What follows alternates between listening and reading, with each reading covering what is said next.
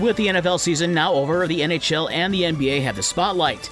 So we'll start in the NHL, out in western British Columbia, where Red Wings captain Dylan Larkin continued on his hot streak after the All-Star game by scoring 2 goals, helping the Red Wings beat the Vancouver Canucks 6-1.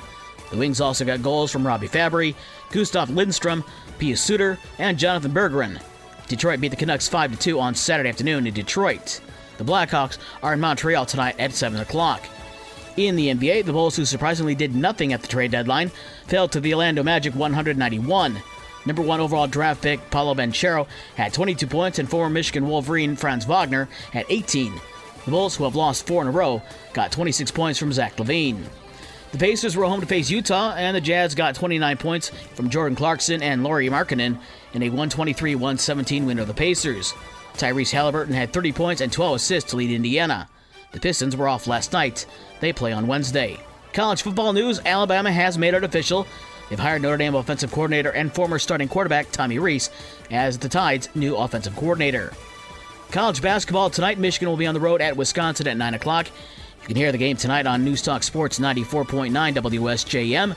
We'll join the game in progress after high school basketball. Notre Dame will travel to Duke. Kent State is at Western Michigan. Central Michigan is on the road at Bowling Green, and Akron is at Eastern Michigan. All those games start at 7 o'clock. The new men's college basketball poll has Alabama on top for the first time in 20 years. Then it's Houston, Purdue, UCLA, and Kansas as the top 5. On the women's poll, South Carolina is still number 1, Notre Dame is 10th, and Michigan is number 12. High school basketball from Monday night on the boys' side. Lakeshore Falls to Portage Central 55-49. That was a makeup game from a snowout a few weeks ago. Our Lady of the Lake over Hartford 45-41 in overtime. Lawrence over Michigan Lutheran 63-55. As Brandywine over Bloomingdale 85-37. And Fenville beat Covert 58-48. In girls basketball, St. Joe with a 48-34 win over Kalamazoo Loy Norks.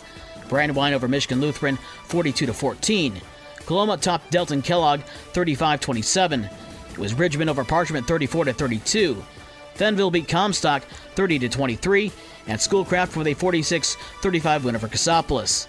And coming up tonight on News Talk Sports 94.9 WSJM, we've got an absolutely great game on tap as Kalamazoo Central renews their rivalry with Benton Harbor tonight at 7 o'clock at the Don Farnham Gymnasium in Benton Harbor. WSJM is the only place where you hear the game. You can also hear it at WSJM.com. For the rest of the scores from last night and the schedules for today's games, visit the podcast page on this station's website. With your morning sports for Tuesday, February 14th, I'm Dave Wolf.